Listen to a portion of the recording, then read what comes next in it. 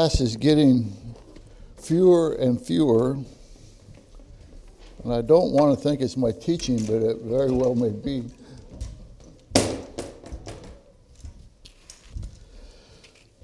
It used to be that people would take off in April, but now in February.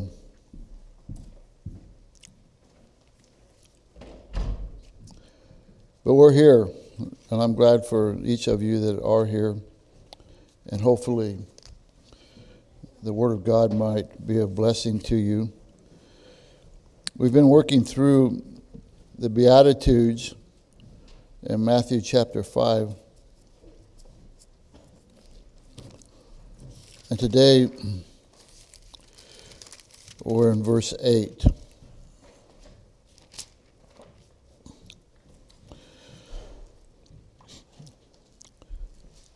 Again, to kind of just give you a background, the Lord is up on the mount, and that's why it's called the Sermon on the Mount.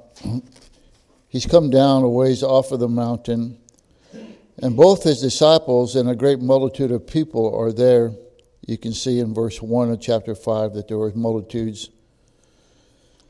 And he's going to share with them and preach a sermon here. Many things in chapters 5, 6, and 7 which comprise the Sermon on the Mount. But he begins at the very place where you have to begin. And he deals with the souls of men concerning their need of salvation. And he says, "Blessed are the poor in spirit, for theirs is the kingdom of heaven." When a person can come to the place where they're spiritually bankrupt, that poor there had to do with just being destitute, then they're going to cry out to the Lord. As a result of understanding our nature, there'll be a mourning, and that mourning is going to result in being comforted in salvation.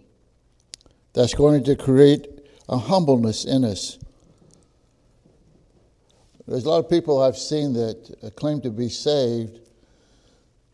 I remember this missionary's son, but it was all about him. And there was no humility in his life. And I realized that even after we're saved, we can become very proud. And God resists the proud. But people who are saved, there ought to be humility. It's by God's grace that we are what we are. And this salvation produces a meekness. And it should produce a desire to thirst after God and His righteousness. And then those are kind of all aspects of being born again on the process, that what took place. And then we begin to kind of make a change here in that we see what should be the outpouring of the Spirit of God in our life. And he said, "Blessed are the merciful." We shouldn't be harsh or critical, judgmental. Because God showed us mercy, we should also be merciful to others. And we tried to speak about that last week. Today, we look at verse 8. "And blessed are the pure in heart, for they shall see God." What a statement that we will see God, the invisible God, but still somehow we're going to experience His presence. And I've made some comments about that outstanding statement. God who has no beginning or end. God the creator of all that is. God whose ways and thoughts are so far above our own ways and thoughts that we can never approach unto His being. Yet a very personal God. "For thus saith the high and lofty one that hath an eternity, whose name is holy. I dwell in the high and holy place, with him also that is of a contrite and humble spirit, to revive the spirit of the humble and to revive the heart of the contrite one. That God dwells with us, that we can experience him, that he's a part of our life. You guys don't need to get yeah. You don't need a Bible. You got it all memorized, right?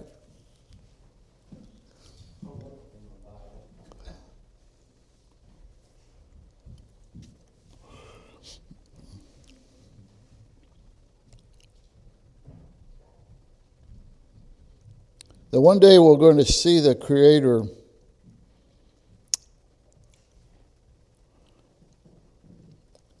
that will live with Christ, rule and reign with him for 1,000 years, and then go into eternity. And so we're just going to break down what it says here.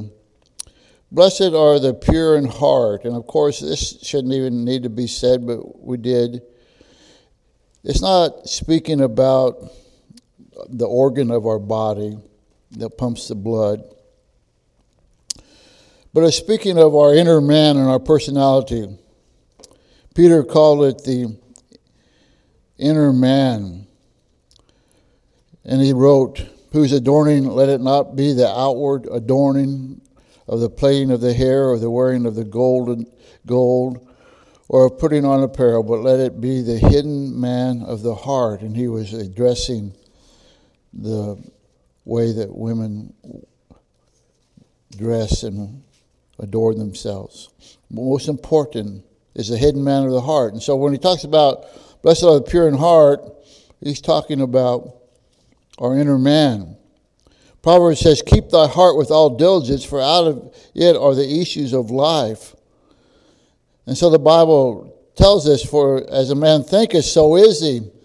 And we're going to, you're going to see as you study the scripture that everything we do and say passes through the heart. And somebody will say, well, I was molested as a child, and that's why I do these things. No, we may have been molested as a child. God is greater than that. But why we do things is because our heart decides to do that. Everything passes through the heart. And I mentioned this before, that people will say, well, I didn't mean to say that. When they say something that's out of anger or something that's harmful to other people. Well, yes, you did. It was in your heart to say that.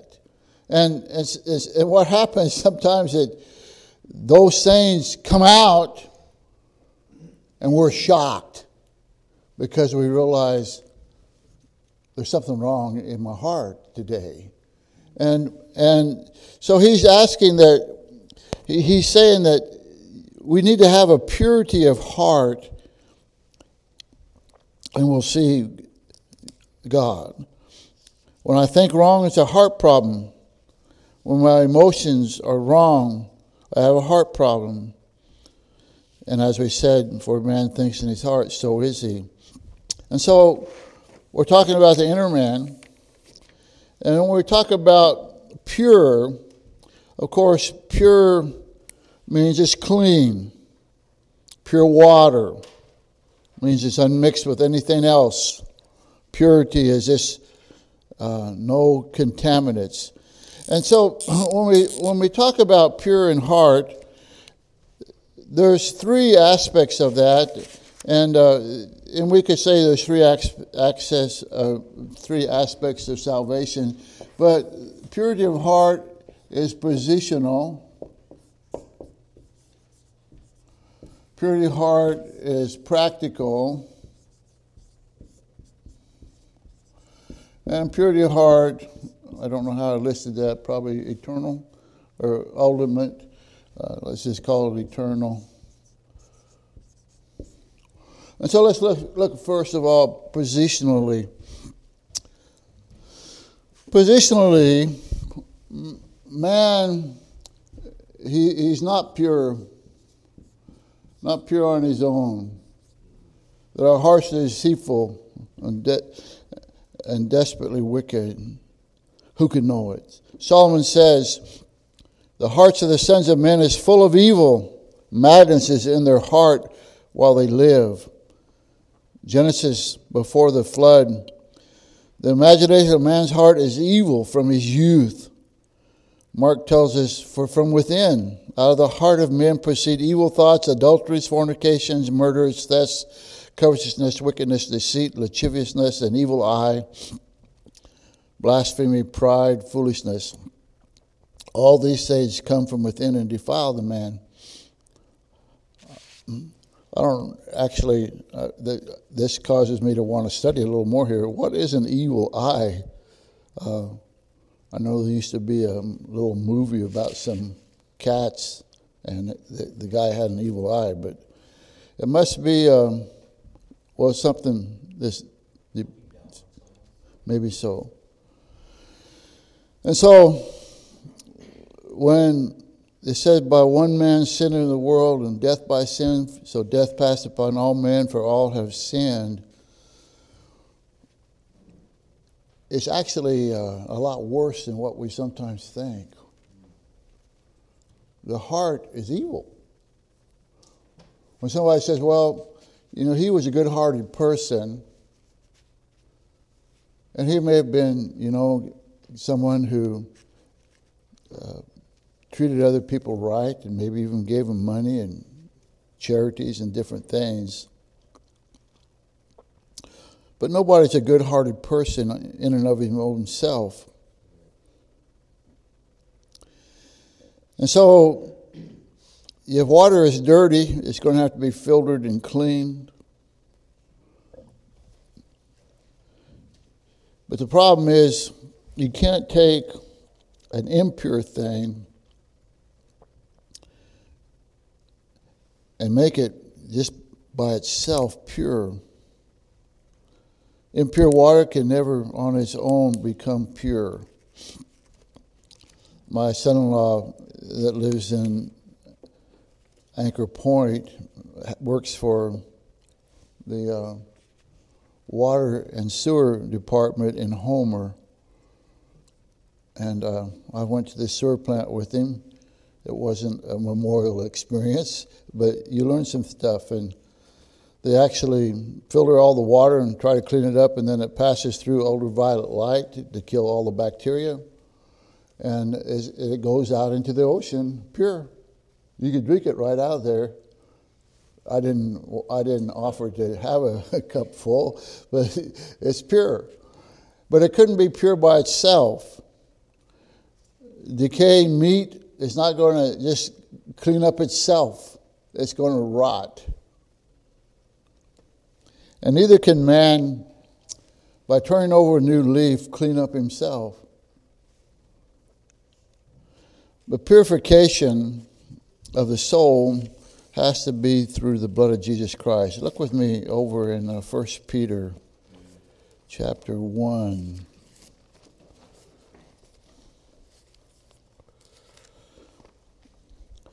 1 Peter chapter 1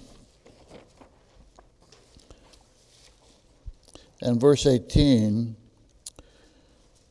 For as much as you know that you were not redeemed with corruptible things as silver and gold from your vain conversation received by tradition from your fathers, but with the precious blood of Christ, as of a lamb without blemish, without spot, who verily was foreordained before the foundation of the world, but was manifest in these last times for you, who by him do believe in God, that raised him up from the dead, and gave him glory, and that your faith and hope might be in God, seeing ye have purified your souls. We're talking about purification. Seeing you have purified your souls in obeying the truth through the Spirit unto unfeigned love for the brethren, see that you love one another with a pure heart fervently, being born again, not of corruptible seed, but incorruptible by the word of God, which liveth and abideth forever. And so through salvation, we become pure positionally. And when we talk about maybe another way positionally, we become the son of God positionally. That when I trust Jesus Christ as my Savior, I'm a son of God, and that's my position. No matter if I sin from day to day, and the Bible says if we say we're without sin, we're a liar. And so, but positionally, I'm born into God's family. That's my standing. I have a standing with God, and purity there comes through salvation. Titus says, who gave himself for us that he might redeem us from all iniquity and purify unto himself a peculiar people zealous of good works. And so God is concerned for our inner man, and it's important to remember it's the heart that God's concerned with. The Lord seeth not as man seeth, for man looketh on the outward appearance, but the Lord looks upon the heart. And that's when Samuel was trying to find out from Jesse's sons who was going to be anointed to be king. And they saw all these magnificent men, big and strong, and they've all passed through. And God said, not them, not them, not them. And so Samuel turned to Jesse and said, you got any more sons? And he said, yeah, I'm the youngest out there tending the sheep. And he said, go get him. And before that, Samuel thought, oh, this is surely the one that's going to be the king. And God says, no, he's a magnificent creature. He didn't say it that way. But he said, God doesn't look on the outward appearance. God looks upon the heart. And David was a man who had a tremendous heart, and that's why he chose him. It's not the head that God looks at. It's not the theology we know. It's not a matter of doctrine or understanding, though it plays a role, but it's a matter of the heart. If thou shalt confess with thy mouth the Lord Jesus, and shalt believe in thy heart that God hath raised him from the dead, thou shalt be saved. For the heart man believeth unto righteousness, and the mouth confession is made unto salvation. And so salvation is not just an intellectual assent to our condition. It is not, do you believe there is a God? It's not, do you understand that you have sinned? It's not that you believe that Christ died for sinners. All those are necessary, and we don't remove the intellect from the message of salvation. Some people, like some have told me, well, you believe in a blind faith. No, I don't believe in a blind faith. There's many evidences for God, and my faith is not blind. It's built upon substance. But saving faith is not just intellectual. It's with the heart man believeth unto righteousness. But you have to personally trust him. You have to personally repent. It's not the hands that God looks at. It's not what we do that makes us pure. Many people have isolated themselves from the world.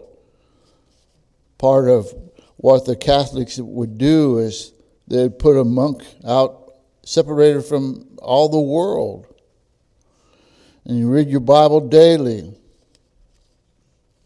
But you see, the problem with the place where the monk went to separate himself from the world, he took his problem with him. Man's heart is deceitful above all things and desperately wicked. And so isolation is not going to result in salvation. The problem is our hearts, and only God can change that. Look in Matthew chapter 23.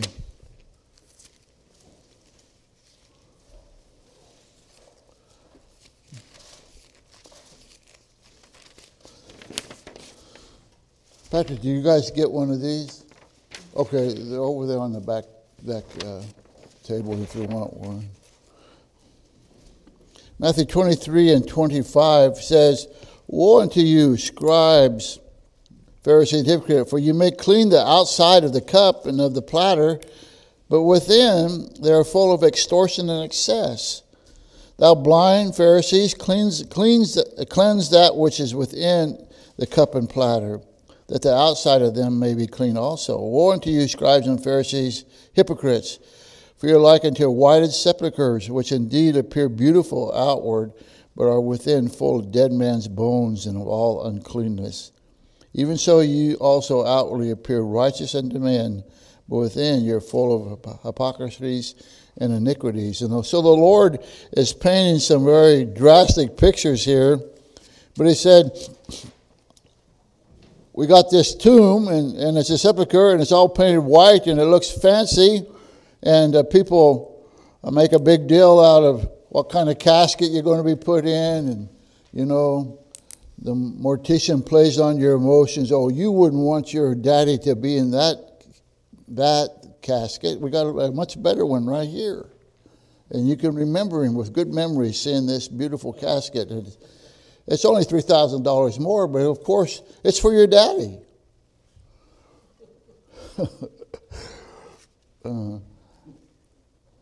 But what's important is what was in his heart. And so we look at the heart. And so is our heart positionally clean? Now, I want you to go to 1 John chapter 3. Not the Gospel of John, but 1 John chapter 3. And we have a statement made here that's kind of head-scratching. 1 John 3 and verse 1. "Behold, what manner of love the Father hath bestowed upon us, that we should be called the sons of God. Therefore the world knoweth us not, because it knew him not. Beloved, now we are the sons of God, positionally. And it does not yet appear what we shall be, but we know that when we shall appear, we shall be like him, for we shall see him as he is." And so he's telling us, when we get saved, we're his. We have a standing with him that is a kinship standing. And then he says, "And every man that hath this hope," that we are saved forever, "every man that hath this hope in him purifieth himself, even as he is pure." And so practically, we have a purifying of self.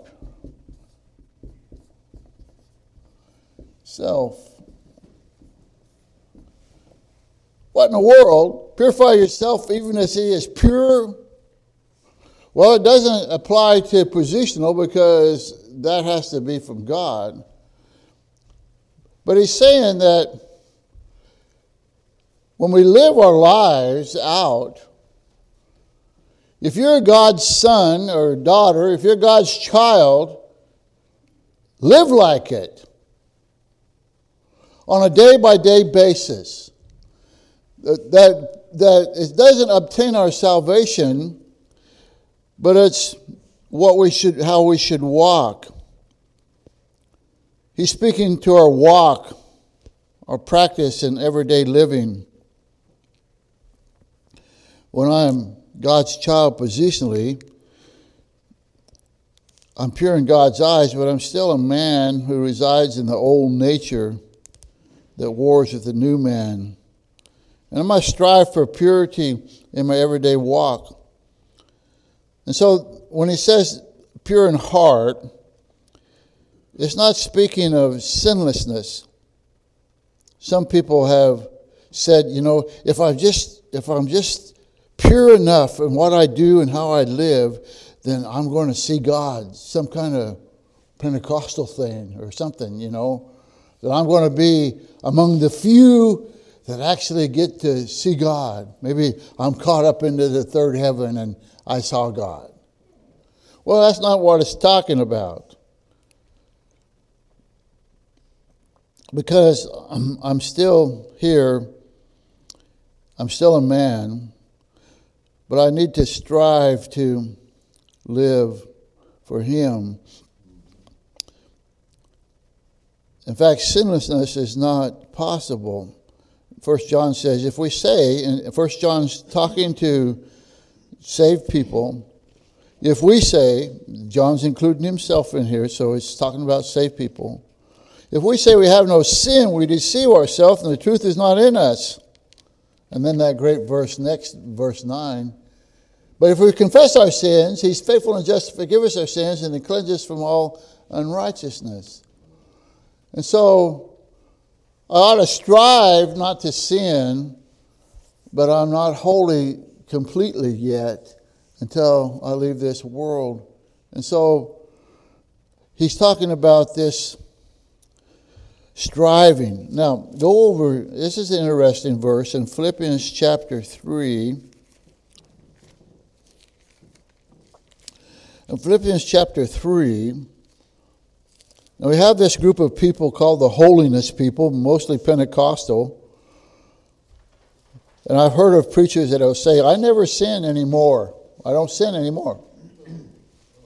I just make mistakes. I guess there's a way you can define sin or not. But in Philippians chapter 3 and verse 12, Paul says, not as though I'd already attained, either were already perfect.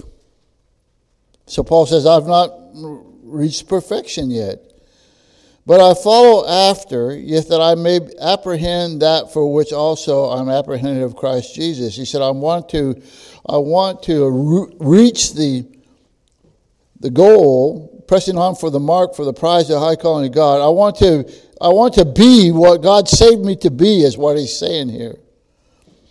And he said, brethren, I count not myself to apprehended. He said, I don't consider myself to have arrived spiritually. But this one thing I do, forgetting those things which are behind, and reaching forth to those things which are before. And so he says, don't become comfortable spiritually. And don't try to camp on some victories of your past. But I'm always pressing on. I press toward the mark for the prize of the high calling of God in Christ Jesus. Let us, therefore, as many as be perfect, and that has more to do with mature than it does with sinless perfection, be thus minded. And if anything ye be otherwise minded, God shall reveal even this unto you. What I want you to see there in verse 15, he says we need to be thus minded. We need to have the mindset that I've not arrived yet. And so when someone says to you, well, I don't have any sin in my life anymore, I've become perfect, in that statement, he shows himself not to be perfect. What he's saying here is that we need to come to the understanding it's by the grace of God we are what we are.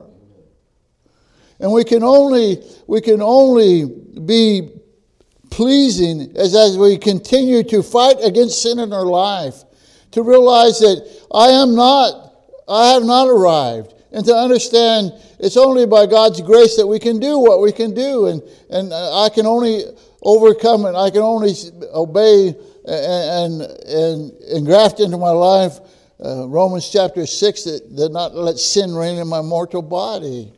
And so maturity is understanding I need the Lord. That's where we're mature. And so he's talking about practical, everyday pureness in heart. The pure in heart are blessed. Blessed are they that are pure in heart, because they're the people God uses. Saul would think about David here. Saul, though he is head and shoulders above all others, was not made king until God gave him a new heart. And I don't know if you've ever seen that, but God actually changed Saul's heart. But then Saul got full of himself, and he sinned. And he took it in his own hands to offer sacrifices and do what the priest didn't do. And he said, and when Samuel came down, he said, "Why didn't you do this?" And he said, "Well, I waited and waited and waited, and you didn't come, so I had to take it into my own hands." And sometimes we wait and wait and wait, and sometimes people waiting for the right person to come along they can marry lose hope. And so they say, "Well, listen, if I'm ever going to get married, I'm going to have to take this into my own hands." And it results in a catastrophe. Or I've been waiting for God to do this and this and this, and he's not yet done it, and I'm just going to have to take it into my own hands. Well, that's what Saul did.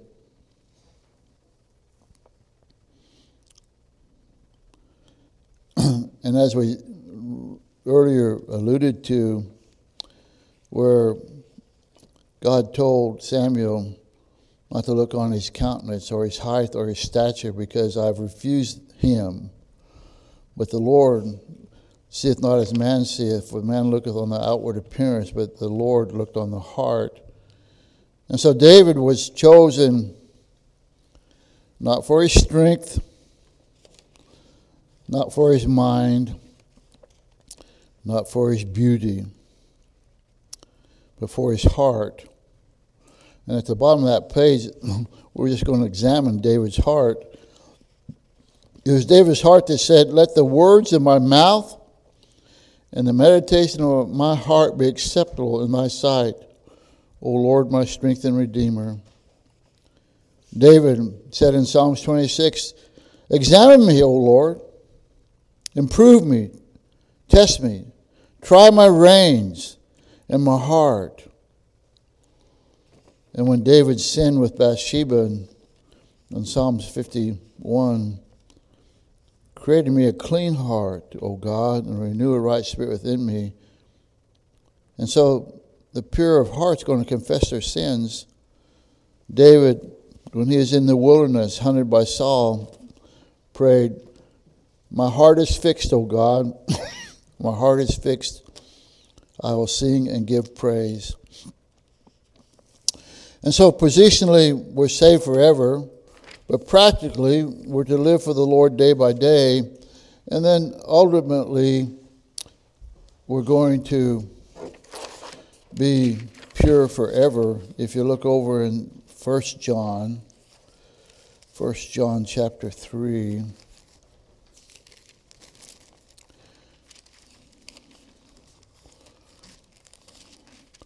1 John 3 and verse 2. "Beloved, now are we the sons of God, and doth not yet appear what we shall be, but we know that when he shall appear, we shall be like him, for we shall see him as he is. And every man that hath this hope in him purify himself even as he is pure."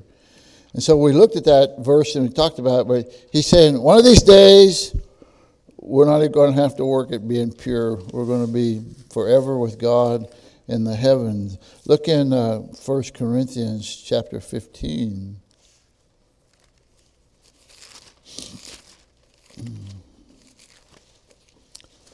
Okay.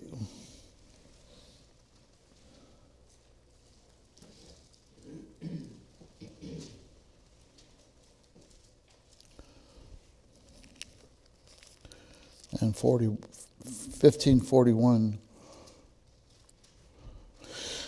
"There's one glory of the sun, another glory of the moon, and another glory of the stars, and one star is different from the others star in glory. So also is the resurrection of the dead. Is sown in corruption, is raised in incorruption.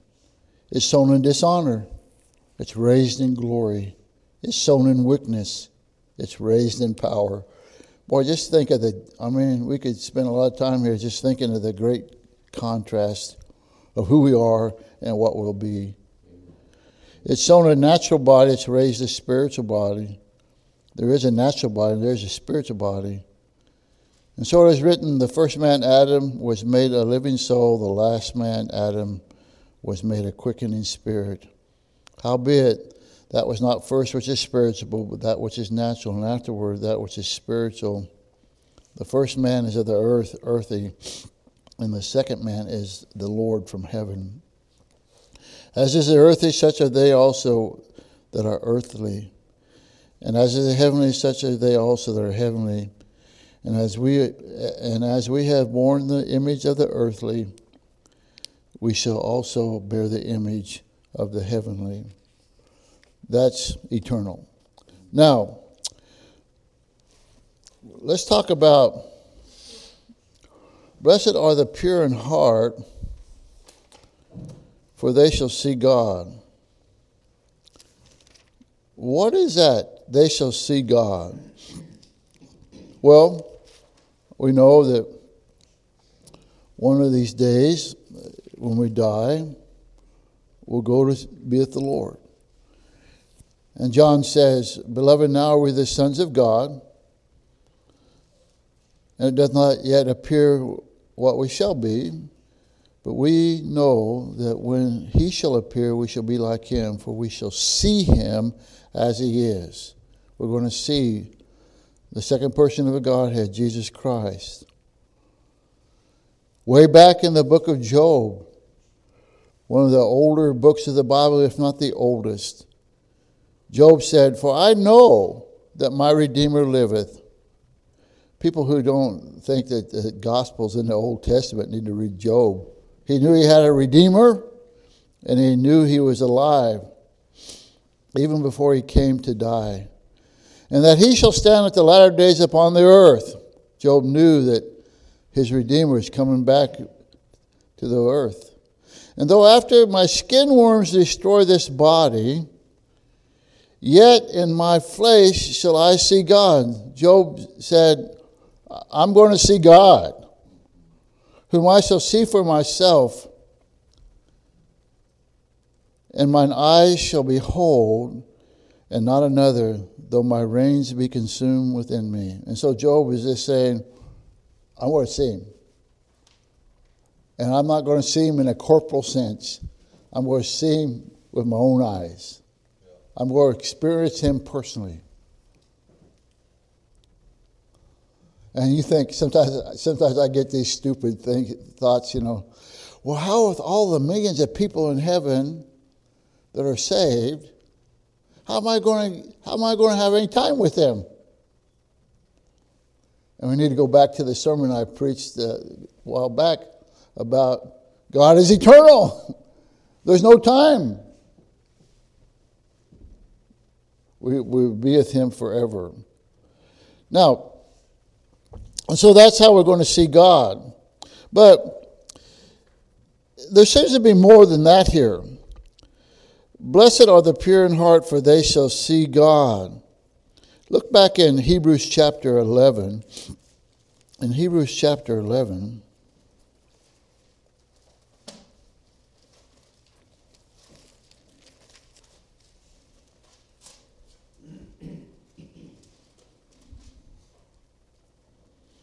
and look in verse 24. By faith Moses, this is a great hero chapter of the Bible.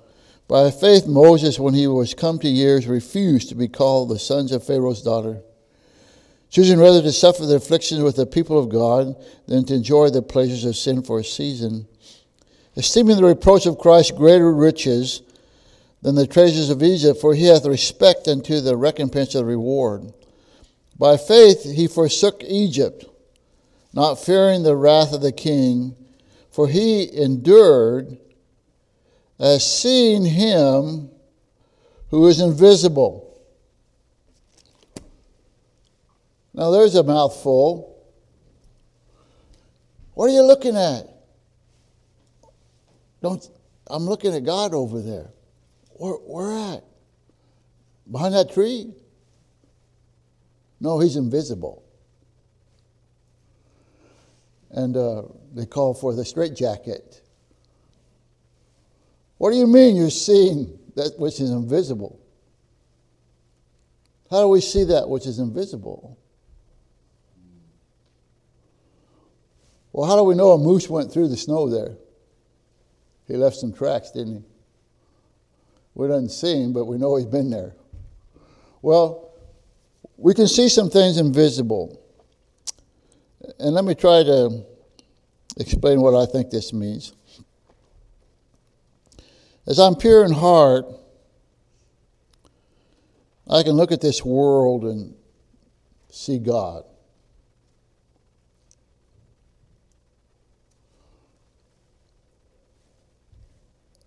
He's still in control.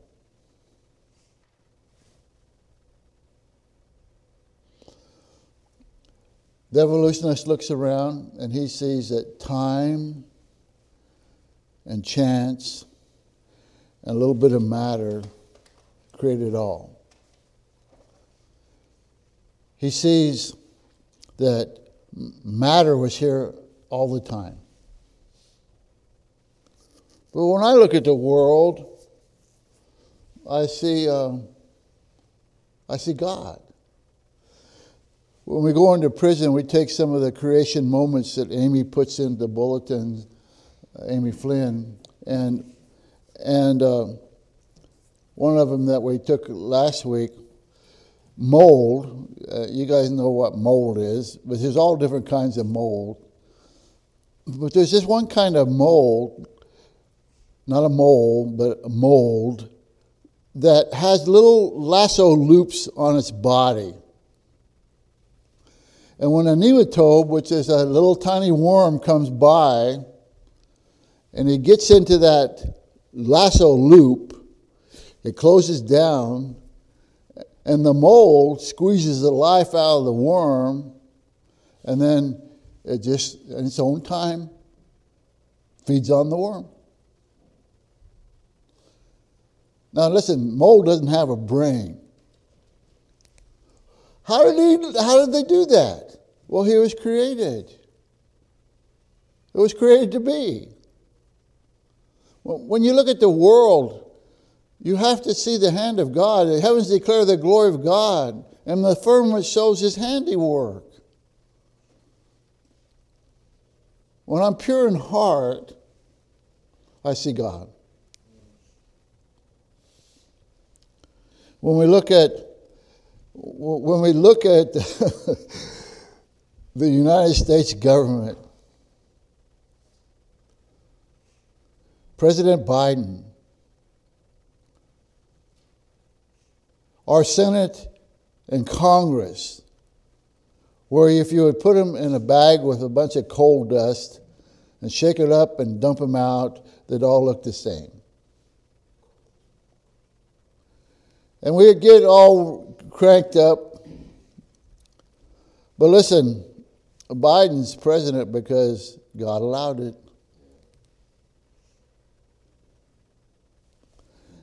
And I'm not saying we shouldn't vote and be involved in trying to get godly men into power, but I'm saying this, that God's in power.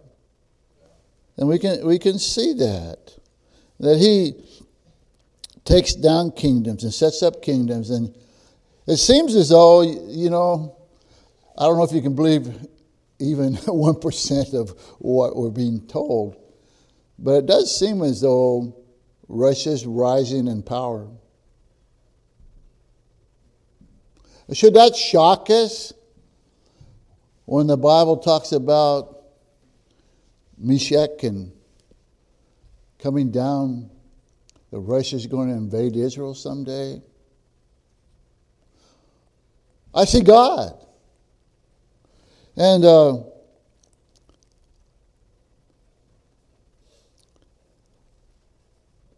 when we see a drunk through the conversion of God brought to sobriety, his mind and emotions and wills changed, the psychiatrist sees a man who's finally pulled himself together. But I see the hand of God. When I'm pure in heart, I can look back over my life. There was a point in my life before Susie came along that I was engaged to this girl, and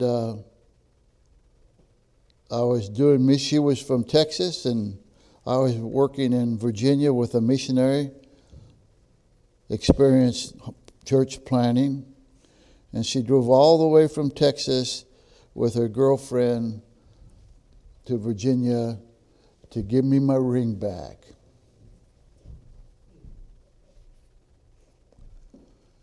And I'm sad to say, for about a year, I lived in self-pity sin.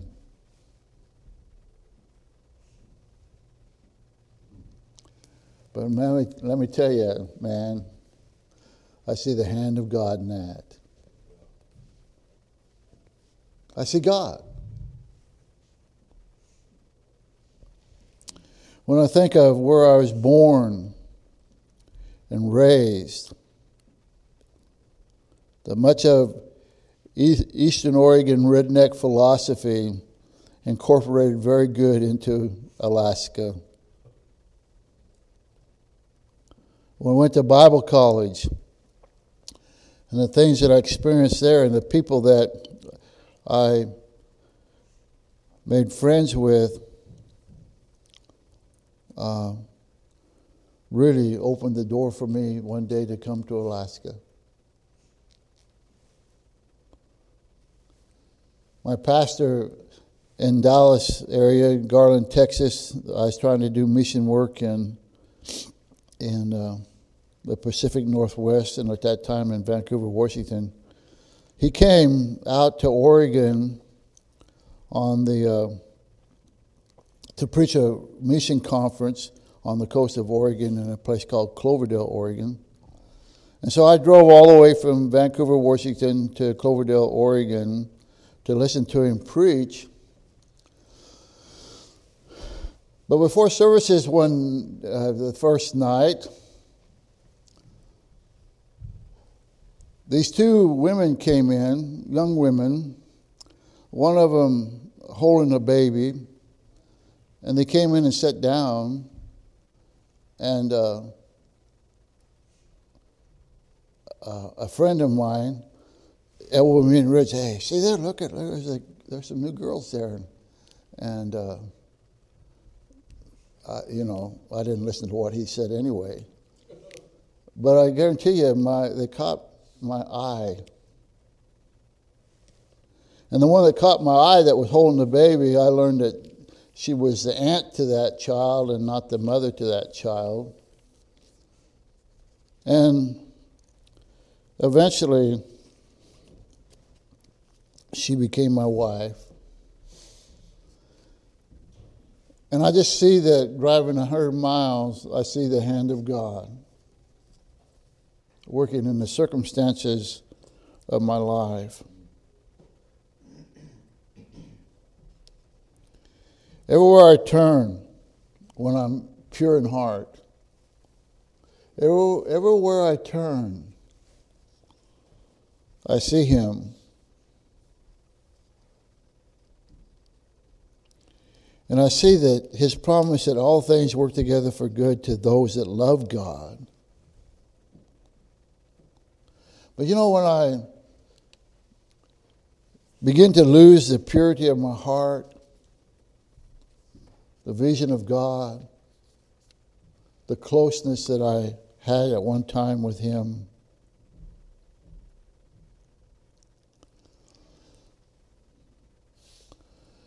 my obstacles become mountains that can't be crossed. And things come into my life that are like rivers that overflow and I can't paddle through. And life becomes a drudgery. And circumstances blind out who God is. But when I finally realize where I'm at spiritually, and finally in my heart and maybe physically get onto my knees, and I cry out, say, Lord, I'm sorry. I'm sorry I've not spent time with you. I'm sorry that I've had these sinful activities in my life. Forgive me. And you know what? I get up from there seeing God. That He's really sometimes the only one that can forgive you and forget it. And embrace us. And say, you're my beloved and I am yours. And His banner over us is love. There's something to this. Blessed are the pure in heart, for they shall see God. Let us focus on the Lord. And there's many things that's depressing in this life. There's not very much in this world except His creation that we could see and enjoy the sun today. And if you go into town, you can look over and see the Alaska Range. And we can enjoy those things, but there's not much in this world that's very attractive. But if we keep our mind focused on the Lord, blessed are the pure in heart. Let's not let this world and its iniquity and sin contaminate our heart. It does, doesn't it? If you're going to hit me, I'm going to hit you back harder.